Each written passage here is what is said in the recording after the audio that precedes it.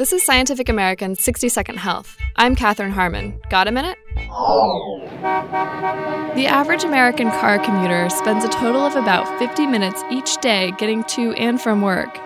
Some spend hours stuck in heavy traffic. Others may enjoy clear roads, but long drives from suburb to the city. So is all this time sitting behind the wheel bad for us? To find out, researchers examined more than 4,000 residents of 11 different Texas counties around the Austin and Dallas-Fort Worth areas.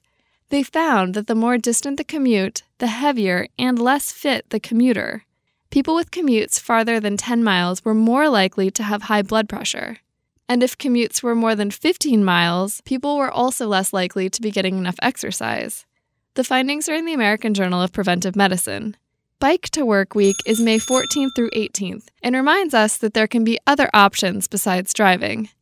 Mass transit can also help unclog the roads and your arteries. I found running for a bus or train to be an excellent morning workout, but simply walking for one is good too. Thanks for the minute. For Scientific American's 60-Second Health, I'm Katherine Harmon.